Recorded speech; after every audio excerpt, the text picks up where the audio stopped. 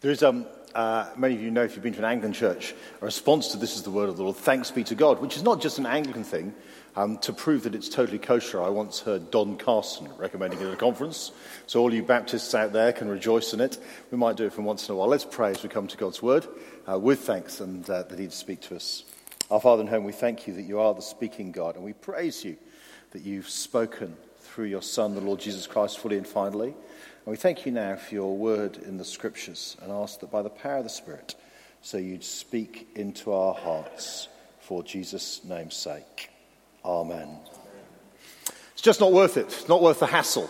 Oh, I expect you feel that sometimes, don't you? It's not worth it. Maybe it's, it's just not worth tidying the garage. You look into the garage and you think, I'm just not even going to start. I don't know where to start. Or you get home, you got the packet of biscuits from Lidl. They were 35p. Oh, they're just a bit stale. It's just not worth going back to Lidl to take the biscuits home. Or maybe you know that 1960s phrase, it's not worth getting your knickers in a twist. I looked that up on the internet, probably not a great thing to do. But I think it means it's not worth getting stressed about it. Or maybe in your household you say, it's not worth crying over spilt milk. In other words, it's not worth getting upset about something that you really can't tidy up or sort out anymore. Or perhaps you know the phrase, it's not worth going to the stake over. You know that phrase? It's not worth going to the stake over. The thing is, there was a time in this country where there were people who believed that there was something worth going to the stake over. They were Christians. And they believed that it was worth dying for the sake of the good news about Jesus. You see, that phrase, as you probably know, originates from the time in this country when the Bible was being put for the first time ever in a language they understood into the hands of men, women, and children. At the time, historically, we call the Reformation. And at that time, the stake that phrase was talking about, it was the wooden stake driven into the ground that men and women were tied to before what used to be called faggots, which were sort of bundles of sticks were put around their legs, and they were lit and they were burnt to the death. Because it was worth going to the stake for the good news of Jesus. Such a man, of course, was Thomas Cranmer, who died in 1556 in Broad Street in Oxford, burnt for his refusal to deny the Bible's teaching about the Lord's Supper, about Holy Communion. So here's a question for us this evening. Is Jesus worth going to the stake for? Or maybe in our context, for us, perhaps we'll make that a little bit easier. Is Jesus worth the hassle? Is he worth the bother? Because I don't want to pretend to you, especially if you're not a Christian here this evening, in some ways following the Lord Jesus Christ makes life harder. Let's not pretend that, following the Lord Jesus will make all your traffic lights go green or everyone want to be your friend. In some ways, it makes life harder. Paul's writing to these Colossians who are finding that out, and he wants them to stick with the Lord Jesus. That's why he says what he does in chapter 2, verses 6 and 7. I read them earlier. So then, just as you received Christ Jesus as Lord, continue to live your lives in him, rooted and built up in him, strengthened in the faith as you were taught, and overflowing with thankfulness. See, that's what Paul wants this letter to achieve. That this young church that was brought into being by that good news about Jesus, the gospel, will stick with him. That the way they started with the Lord Jesus Christ is the way that they will go on with the Lord Jesus Christ. The way that they'll be transformed to be like the Lord Jesus Christ. Because as we saw last week, as we looked at Colossians 1:15 to 23, Jesus is supreme. He is the creator and the redeemer of all things. He's the head of the church. He's the one through whom God didn't just reconcile a people to himself. No, Paul said God is reconciling all of creation to himself through his Son, the Lord Jesus. And Paul says in chapter 1, verse 6, this message is changing people's lives all over the world. In chapter 1, verse 23, he says this message is being proclaimed to everyone under the heavens.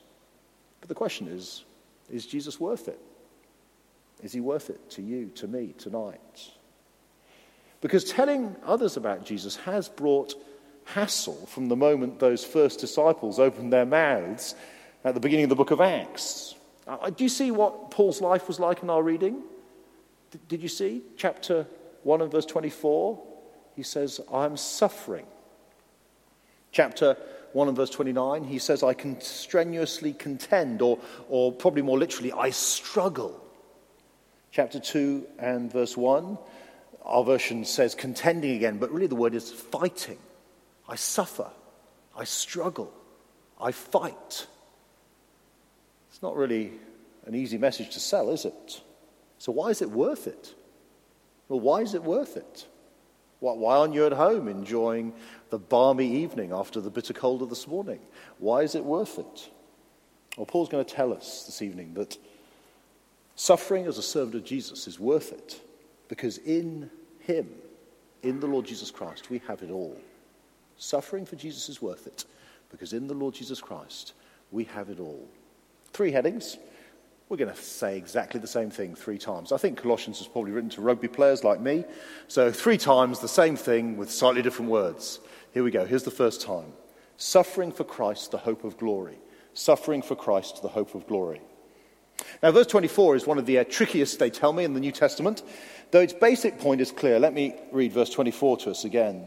Now I rejoice in what I am suffering for you, and I fill up in my flesh what is still lacking in regard to Christ's afflictions, for the sake of his body, which is the church. So Paul says, I rejoice in my suffering when it's for the sake of God's people, the church. That's who the church is. It's not a building or an institution or an organization. It's the people of God. You are the church as you gather this evening. And what he describes is his suffering in lacking to Christ's afflictions. Now, he can't mean by that in some way what Jesus did on the cross when he suffered and died for us wasn't sufficient to deal with our sin and bring us back to relationship with God. To say that would mean he changed his mind from chapter 1, verse 20, where he's just said, and through him to reconcile to himself all things, whether things on earth or things in heaven, by making peace through his blood shed on the cross. No, Jesus' death on the cross, his suffering, is totally sufficient to restore us all to a relationship with God when we come to trust in him. But the New Testament talks about Jesus suffering with his people. In fact, we live in the age of the suffering of Jesus. One day Jesus will return and all suffering will stop. But now, what we're called to do is actually follow in the steps of Jesus to tell a world that rejects God, that even hates God, the good news about his Son, our King, the Lord Jesus Christ. And as we go about that work, we suffer. And because we are Jesus' people, well, he in one way suffers with us. There is suffering that has to be gone through. And Paul rejoices as he experiences that suffering for God's people, the church. In fact, that suffering is in one way the way we know we're children of God. When Paul writes to the Romans in chapter 8 of Romans, he says this in Romans 8:17. Now if we are children, then we are heirs, heirs of God and co-heirs with Christ, if indeed we share in his sufferings, in order that we may also share in his glory. See, suffering with Jesus is a necessary part of sharing in glory, in the wonderful future with Jesus in heaven. It's not that our suffering in some way earns us that future, but rather it's a mark of being a true follower of the Lord Jesus Christ. You see, Jesus' life was one of suffering through persecution and his death to glory, and therefore the lives of all of his followers would be marked by suffering before we go to be with Jesus and enjoy glory. So as a servant of God's people, Paul gets on with his job. What is his job? Well, he says in verse 25, to present the word of God in all its fullness. There's nothing lacking, says Paul, in what God has said in his word. And so I'm going to let the Colossians know everything that God has recorded. There's nothing more than the gospel of Jesus from the word of God.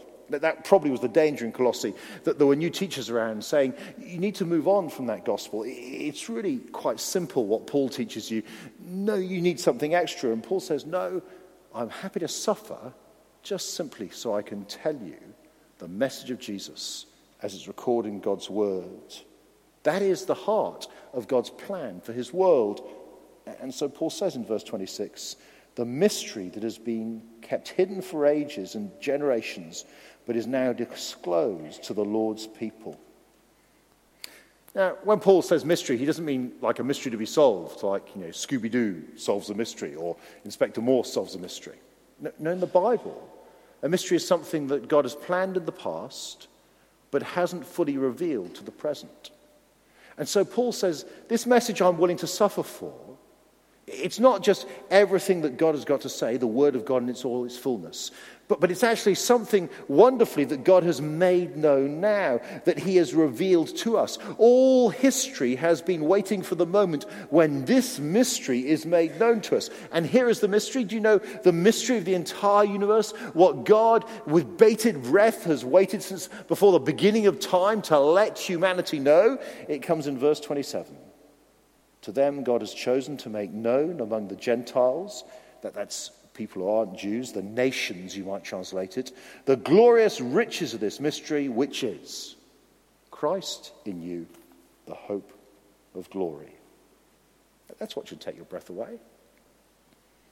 That's what God has planned to make known, to bring people all over the world to himself.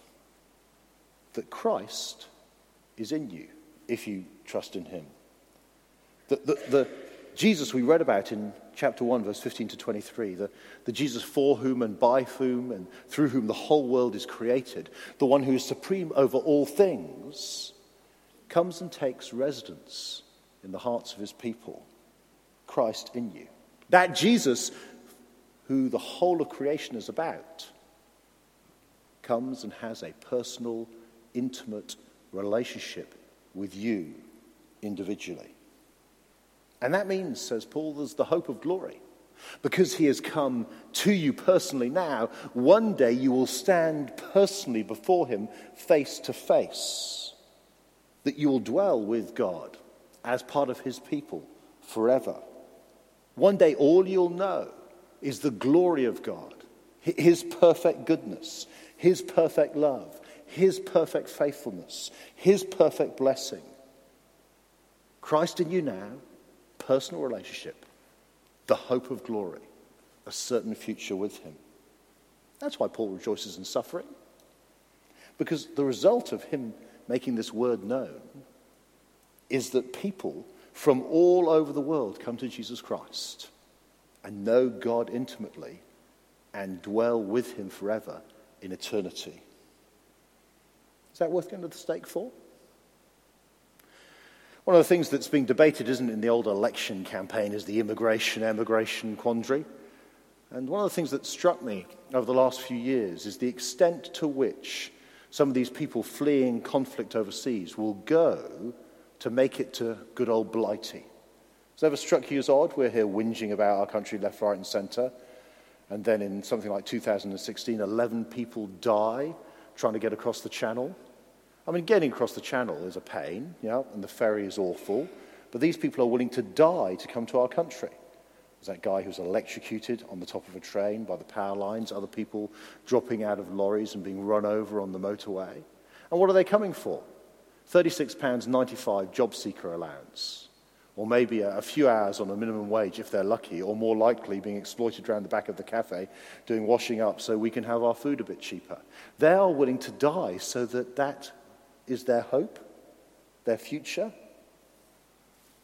And Paul says, this is the future that I'm willing to suffer for. That people have a personal and intimate relationship with the God for whom and through whom and by whom all things were made. And one day they stand with him forever, face to face, and only know his perfect love. So is that worth it? Is that what you think is the best thing in the world? To know Jesus Christ in you now and to look forward to the hope of glory with him forever? Is that worth losing everything the world can give you now? Is that really what we're willing to go to the stake for?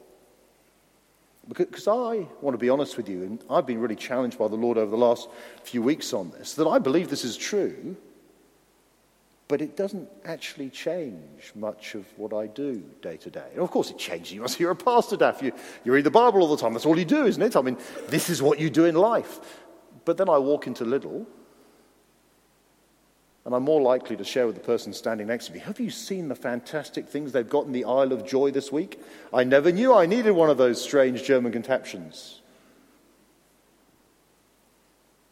See, my problem is that I don't treasure Christ in me enough, that deep, personal, intimate relationship.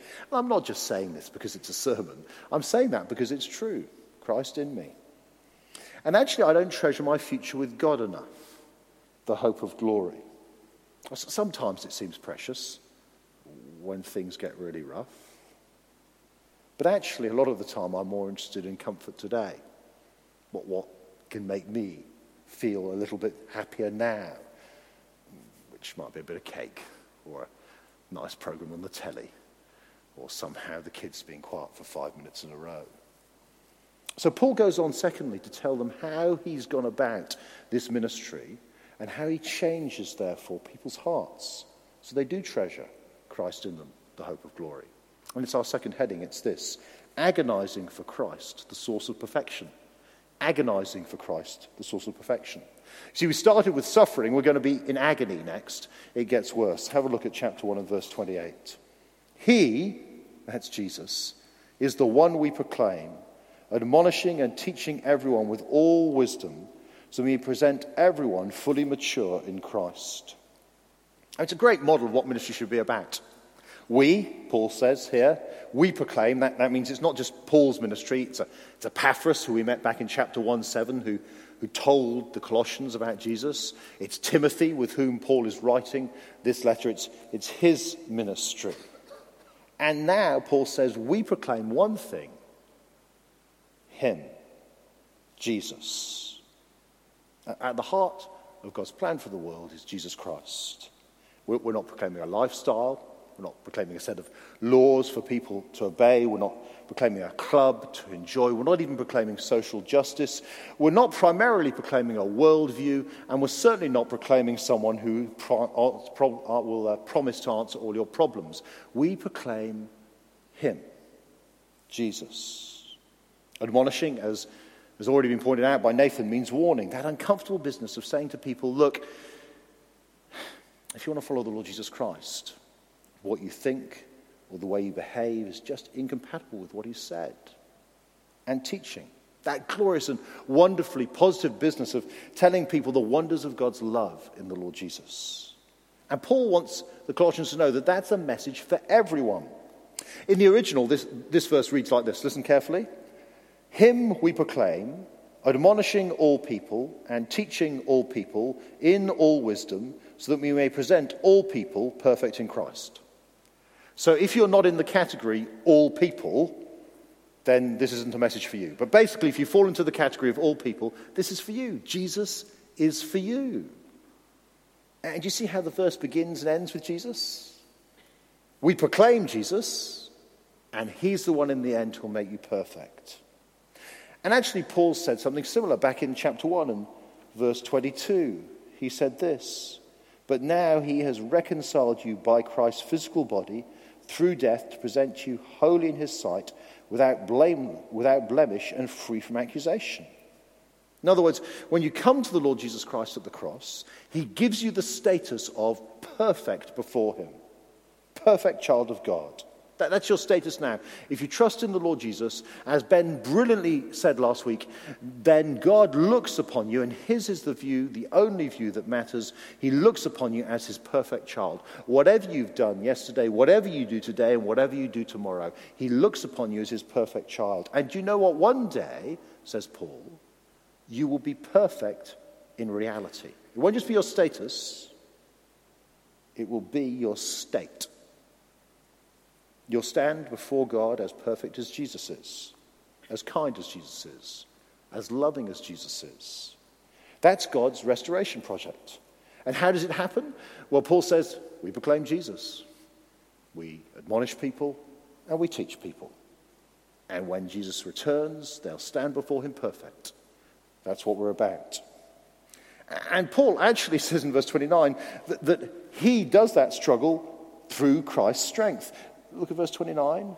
To this end, I strenuously contend with all the energy Christ so powerfully works in me.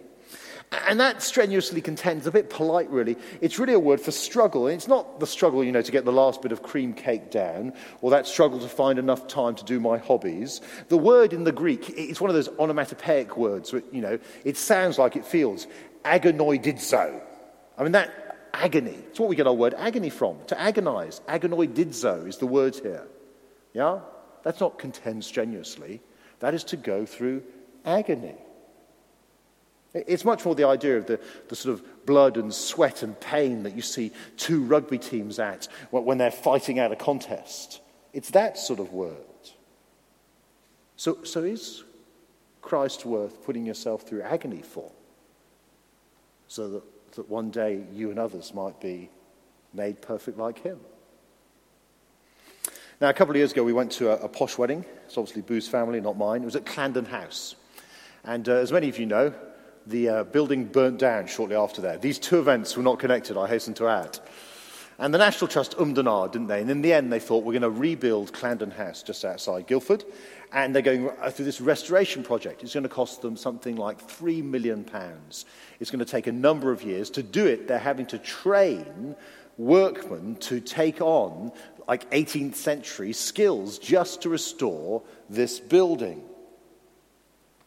Now, once it's finished, they say it'll be at its former glory.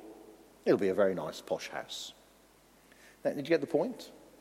If the National Trust are willing to do that, to make one old house as good as it used to be as an old house, how much more should we be willing to pay the price of restoring the burnt-out shell of sinful human beings to the glorious image of the God we are created to be like?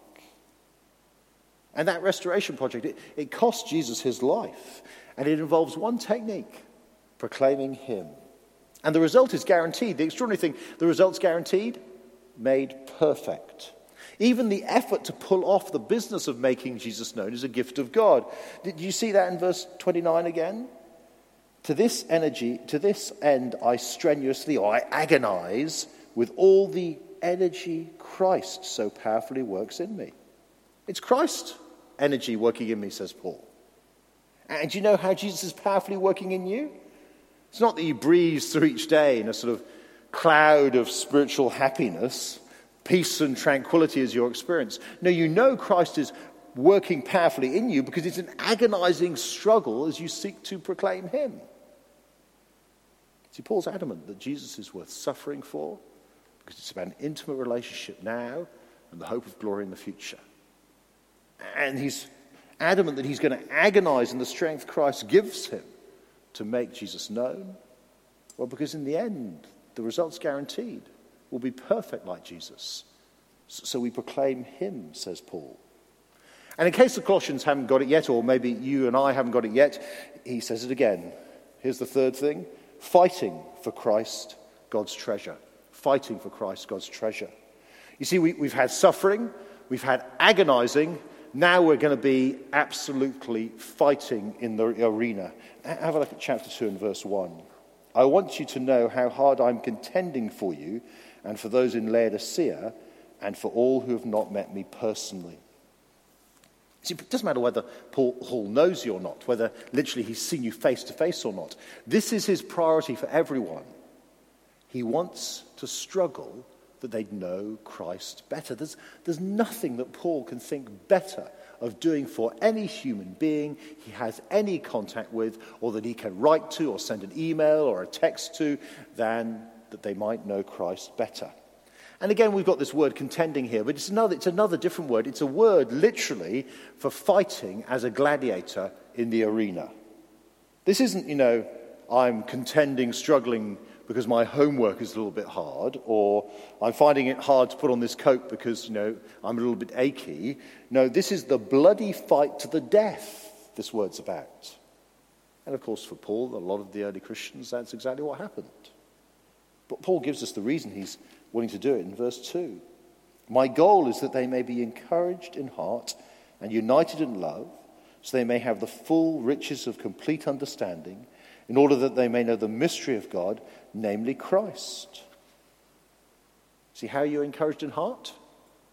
Christ. How are you united in love? Christ. How do you have the riches of the fullness of all the understanding of what God is doing in his universe? Christ. What is the knowledge of the mystery of God? Christ. It's actually not a whole list of things Paul is trying to get across. It's one thing, one person who brings about all we need in relationship with God. Encouragement, unity, knowledge, found in Jesus Christ. Or as Paul puts it in verse 3, in whom are hidden all the treasures of wisdom and knowledge. There's nothing more valuable. And do you see how Paul's just rubbing the same things in again and again? We've had actually all these ideas already in these just few verses we've looked at. Fullness. That's the word of what God gave in chapter 1, verse 25. Glorious riches described Christ in you in 1:27. All wisdom is what proclaiming Christ gave in 1:28. Mystery of God is what Christ is in 1:26 and 27. I rejoice in suffering. I agonize with Christ's strength. I fight for everyone, says Paul, whether I've met them or not, that they might hear more of Jesus Christ. Now, we live in a culture that ridicules that idea.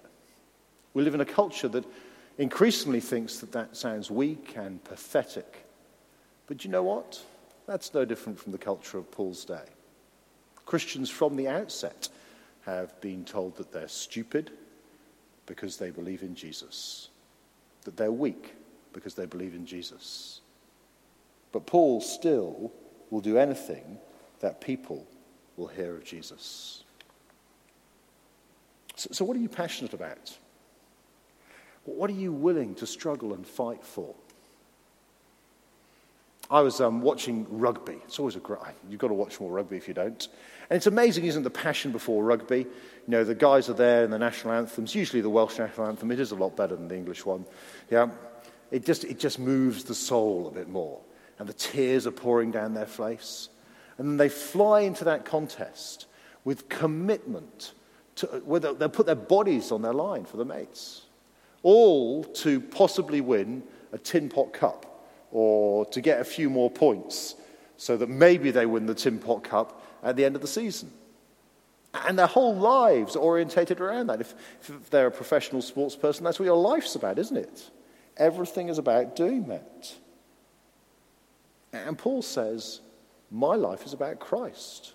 My passion is for Christ. I'm willing to struggle and fight for Christ. And he tells them in chapter 2 and verse 4, I tell you this so that no one may deceive you by fine-sounding arguments. No, it appears the Colossians are tempted to being drawn away from Jesus. Perhaps they're saying, like people say in our world, that message of Jesus is a bit simple. Oh, you need to have some new philosophies. We've got some great new ideas coming in Colossae. And no, says Paul, all you need is Christ. Perhaps actually they're finding life a little bit tough living for Jesus in Colossae. Maybe they've heard Paul is in prison. He writes at the end of this letter in chapter 4 and verse 18 that he's writing by his own hand, remember my chains. Maybe they're beginning to think, well, this following Jesus business has got Paul locked up. I'm not really sure it's worth it. I mean, we're always, aren't we, willing to be convinced by someone who tells us, here is a message or a product that will make your life easy and more comfortable. My under-sink cupboard is full of things that people have sold me on the door that they told me was going to make our kitchen easier. None of them have worked, but they're under there a variety of special cloths and nice-smelling balls. None of them have worked, but I bought them all because we'll always go for somebody who says that'll make your life more comfortable and more easy. And what Paul keeps saying is, no, your life following Jesus is going to be a struggle, and it's going to be agony, and it's going to be a fight. And probably these new teachers, they sound better than boring old Paul. Jesus, Jesus, Jesus, Paul, that's all you say. The simple gospel of Christ crucified for sinners and a glory to come, Paul. Come on, tell me what's going to sort out Monday morning. But these new teachers, they might have had fine-sounding arguments. They might have had new things you needed to do. They might have promised you new spiritual experiences. But Paul says it's a deception. It's a lie. Only the genuine gospel minister will suffer for the church, present the whole word of God, proclaim Jesus. Because in the end, only Christ will bring you a relationship with God now intimately and the hope of glory in the future. Well, Paul thinks the Colossians are doing pretty well in chapter 2, verse 5. He says that whether he's with them or away from them, he delights to see how disciplined you are and firm in your faith in Christ Jesus. I wonder what his verdict on us here at Chessington Evangelical Church would be. Would he write to us in the same way? Or would he say, you have firm faith in Christ? Not just singing, in Christ alone my hope is found, but living it. Oh, I can see you're willing to suffer for Jesus because you know he's in you. And your hope is in glory with him in the future. And I can see that you're willing to struggle, to agonize with the strength Christ gives you so that others might hear of him, whoever they are, and stand perfect before him one day. And I see that you're willing to fight like a gladiator might fight for their life in the arena, just so that someone else might hear the full riches and the wisdom of the mystery of God, which is Christ. In Oxford on the 16th of October 1555, Hugh Latimer, the Bishop of Worcester, was burnt with Nicholas Ridley, the Bishop of London, for refusing to compromise on the fact that salvation was by God's grace alone. Let's not get it confused. They weren't burnt because they denied Jesus. No, the people who were burning them believed in Jesus. They weren't burnt because they were opposed by the state authorities. No, it was people who called themselves Christians who burnt them. They were burnt because they would not deny what the Bible had to say, that only Jesus can bring you to a relationship with God now and forever. And you probably know the account that as the fire was lit around them, Hugh Latimer said to Nicholas Ridley, who was beginning to become distressed by the experience, this: "Be of good comfort, Master Ridley, and play the man. We shall this day light such a candle by God's grace in England as I trust shall never be put out." Now, do you know partially why, my friends, the candle is burning a little bit low today? Well, it's got to be because of us. Do you know how we can rekindle the flame of the gospel in our hearts? Jesus Christ. You don't need more than him. Jesus Christ. Will you spend time with him? Will you rejoice in him? Will you pray to him? He is in you. And with him you have the hope of glory. Let's pray together.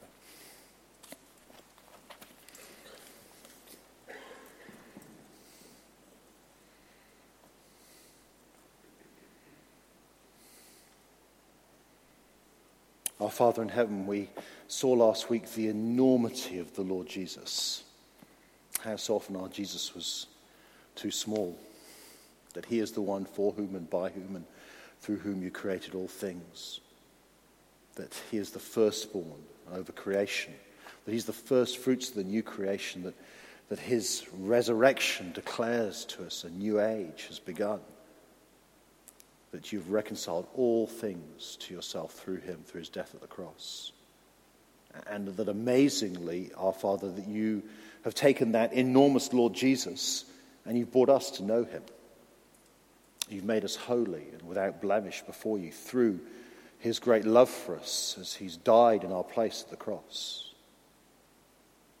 And our Father, therefore, we pray that we might be a little bit more like the Apostle Paul as we treasure the Lord Jesus Christ, that we might suffer for him and count it an honor, that we might agonize with his strength as we proclaim him, that we might fight, that others, as well as ourselves, might know more of the wonder and the love of God for us in the Lord Jesus, this most glorious plan, what you are doing in the world.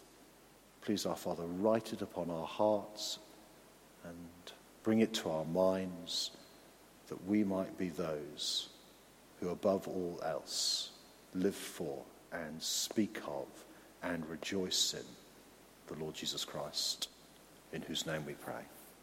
Amen.